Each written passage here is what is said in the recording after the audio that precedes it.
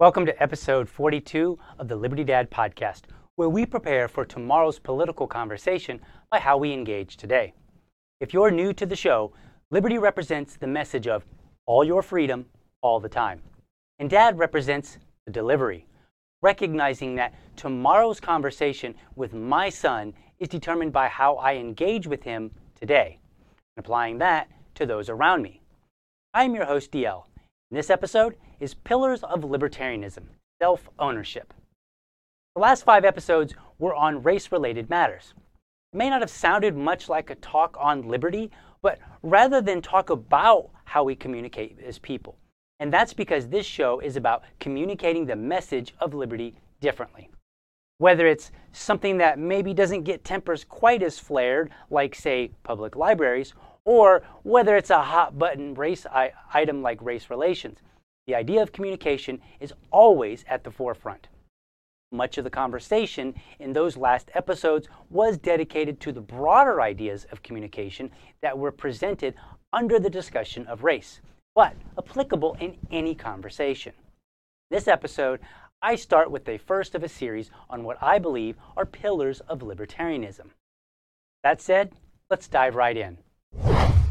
In this series, I discuss what I believe are the 3 pillars that are fundamental to libertarianism.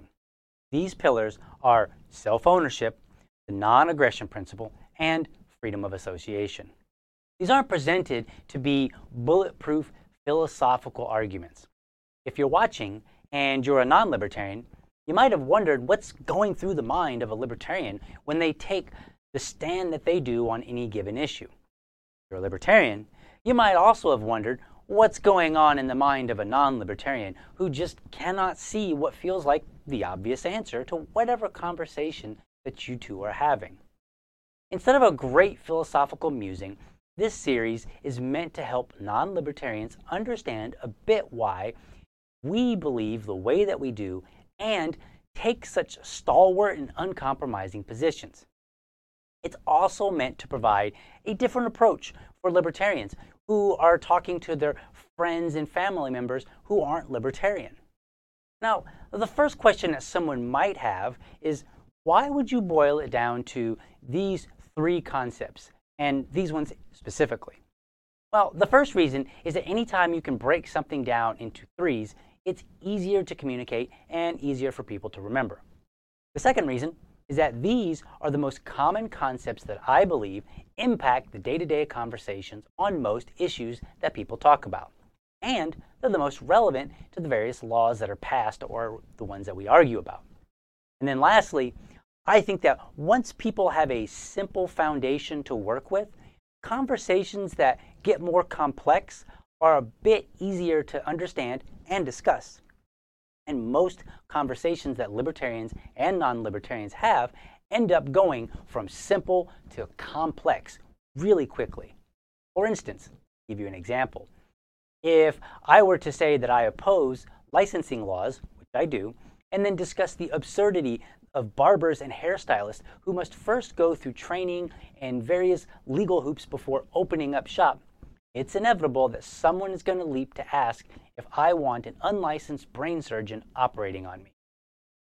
And so with that in mind, let's go ahead and begin. Let's start with what I believe is the most fundamental concept for any libertarian: self-ownership. Self-ownership is simply the unequivocal right of ownership of your own body. Because you own your own body, you own that which it produces. If I were to square off a lot in my yard, prepare it, plant vegetables, water it every day, the vegetables that are produced are mine to do with as I please. I can sell them for any price that another is willing to pay. I may give them away. I may eat them all for myself, or I may toss them in the compost pile for some other reason. This ownership idea leaves the sole decision for any matter concerning my body to me. Therefore, I may choose to drink only water or some sugar-laden soda. Maybe I choose to drink alcohol or any other beverage. I may also eat anything that I choose, and I can determine what other substances go into this body. If I choose to, say, smoke marijuana or even take an aspirin. It is my body, and therefore I alone am at liberty to decide what goes in it. And if I alone bear the choice to bring a substance into my body, well, then I also have the right to choose otherwise. Because this right to bring a substance into your body is incomplete without also having the right to choose not to. When my mother was dying of cancer, she rejected various medications. For her, the side effects were too great, and it reduced the quality of her life to such an extent that she preferred the consequences of refusing them. It was painful to watch.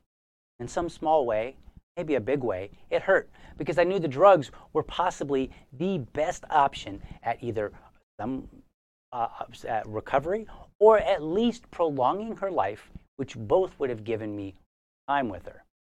But the decision was entirely hers because it was her body that it would be affecting, ultimately her quality of life.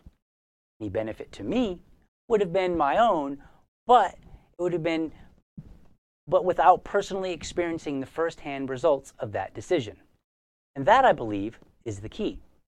If I take an aspirin to quell a headache, my wife may benefit by me not being as grouchy. But that only happens after the aspirin takes effect and relieves me of the headache. If I choose to sell vegetables from my garden, or give them away, dispose of them, or any other action, my hungry neighbor may have their hunger satisfied if they were the beneficiary of the vegetables in some way, but only after that I decided to move them from my possession to theirs, and under whatever arrangement that we come up with. That is, I will feel good about my decision before they even take the first bite. And likewise, with my mother, who chose not to take certain medication, before I could benefit from any more time with her or even more enjoyable time, she would be the one to first feel the results of her decision. Consider this point in addition. The biggest impact is always to the person whose body is directly being affected. Anyone else who is affected is secondary at best. If my neighbor offers to give, sell, or trade their vegetables to me, we do so on agreed terms.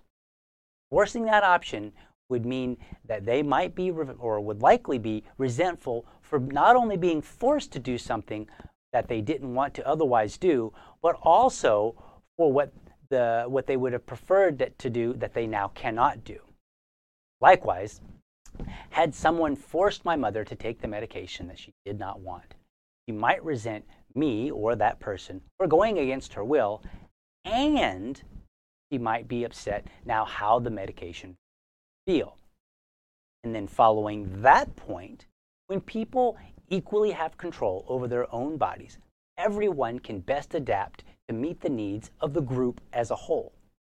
My neighbor may choose to discard vegetables into a compost pile that they intend to use for some other purpose. I want to digress here. I don't really know a whole lot about compost piles, and therefore it may sound absurd to those who do know that someone would grow vegetables only to go and toss them into a compost pile. But that would be a process problem. The principle here still remains the same. So back to my analogy.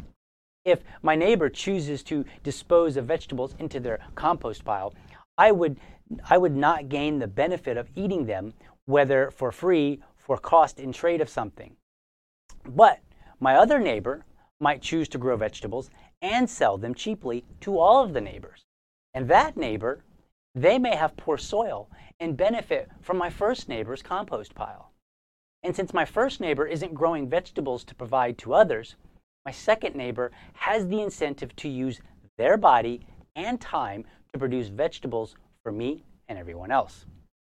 Likewise, in the example of my mother, when she refused medication, I knew her condition would likely deteriorate.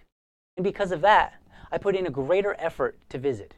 Every time that I got word that she worsened in any way, whether it was a worsening of test results or even just feeling worse than she did maybe the prior week, I made haste, went to see her. I visited my mother 4 times in 2016 before she passed in November. One can only speculate, but the question I might ask is, had she taken the medication, I might have chalked up her poor responses as just issues with the strong medication. And maybe instead of 4 times, maybe only visited 3 times, thinking that she just needed more rest time. I will never know. I do know that her decision changed and I adapted accordingly. Now, I will say I'm painting a bit of a rosy picture here. Things don't always work out to produce such desirable results.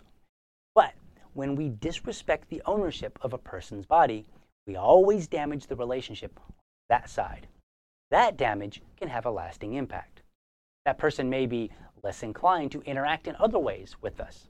They may change their behavior such that whatever benefit we gain for forcing their action is now diminished.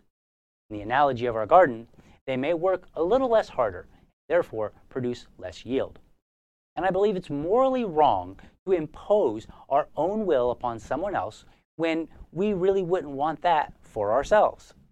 Since the actions between people are infinite, and we do not have the capacity to rank them all, it must be an all or none situation.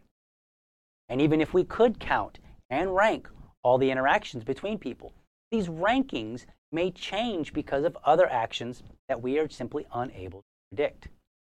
If I force my first neighbor to produce vegetables instead of filling his compost pile, my second neighbor may not decide to work a garden. And it's likely that the second neighbor would produce a better garden, possibly with more yield, because they're doing it for enjoyment. When we are left to make our own decisions about our own bodies, the results are better. Not always. A man who chooses to drink excessively may very well become an alcoholic who harms his family. Fortunately, life is never without negative consequences. By keeping focused self-ownership, that means each individual may choose what they do with their own body and how the fruit of what they produce with their own body, we create a society where the maximum number of people benefit. Because the maximum number of people are doing what they choose to do and are likely to put a better effort into achieving a meaningful outcome. But ultimately, when libertarians support things like sex work or decriminalization of drugs, or oppose things like mandatory vaccinations or taxation, we hear frequently, or the many other things that fall into either of those two categories, they do so because they simply believe that each person owns their own self, and any violation of that is immoral. Anything that's a benefit after that fact is simply a bonus. If you're watching and you're a libertarian, consider developing your own examples to explain self-ownership.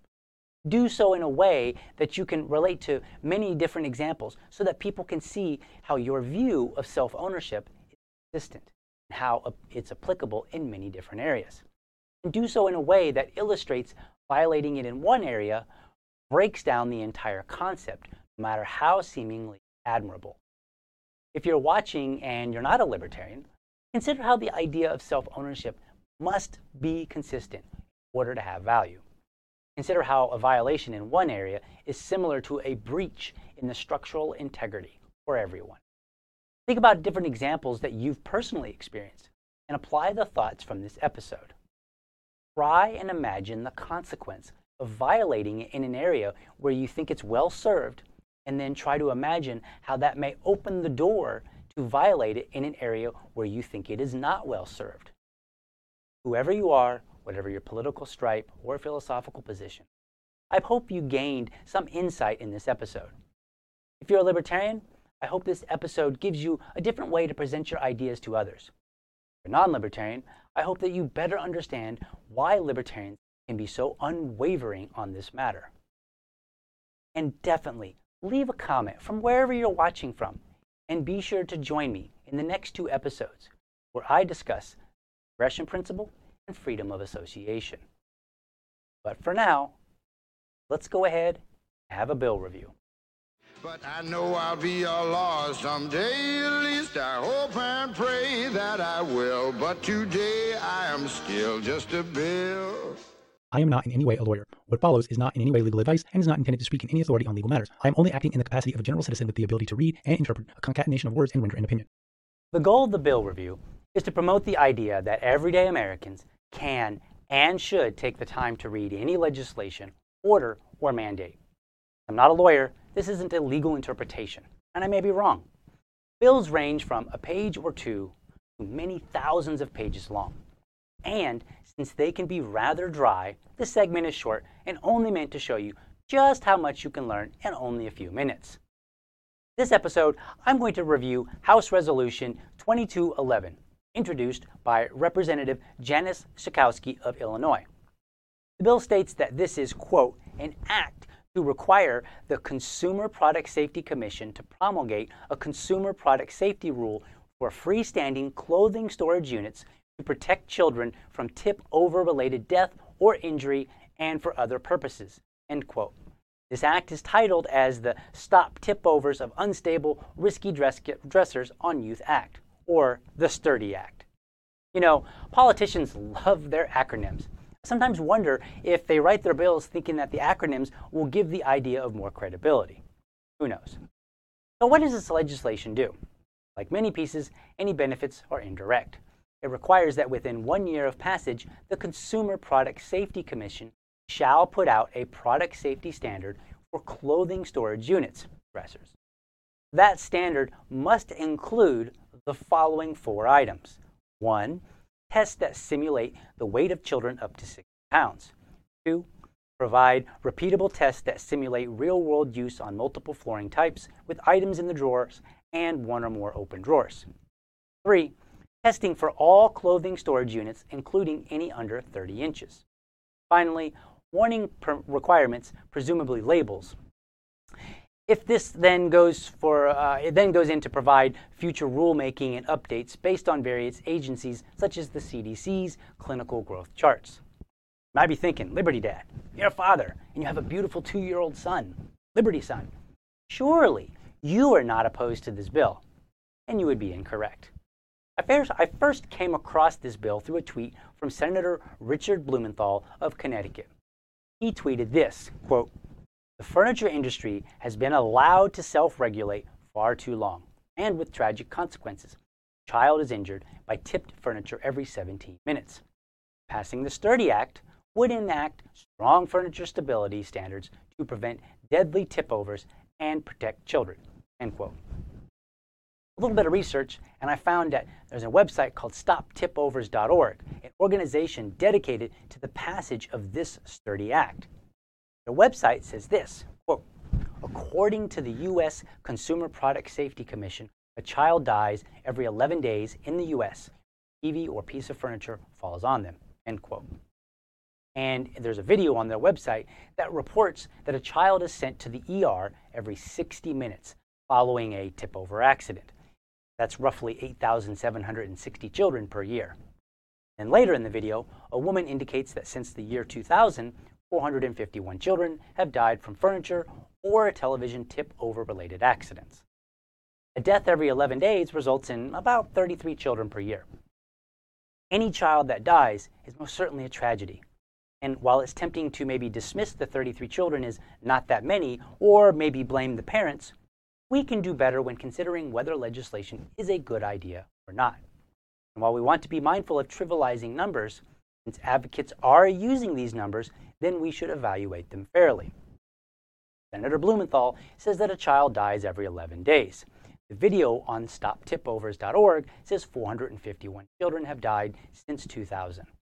Death every 11 days is about 33 annually, but 451 divided by 20 years is 23 per year. Further into the video, a woman claims that 11,300 children visit the ER each year on average for furniture tip-over injuries. And that too differs from the beginning of the video, which claims that a child is sent to the ER every 60 minutes. That's 1 per hour, 365 days per year for a total of 8,760. So already the data being presented is inconsistent, and by a significant amount. Is that enough to oppose this bill? I don't think so. Data can be difficult. What constitutes a major injury in one set of data may be viewed differently in a different set of data. I do think that proponents should present data consistently, as it does help evaluate any situation objectively.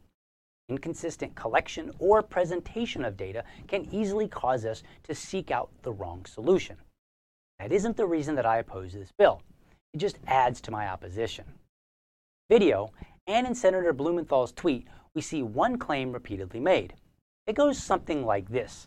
The Sturdy Act would prevent tip-overs and would have prevented a given child's death because it would provide testing and safety standards for furniture manufacturers to follow.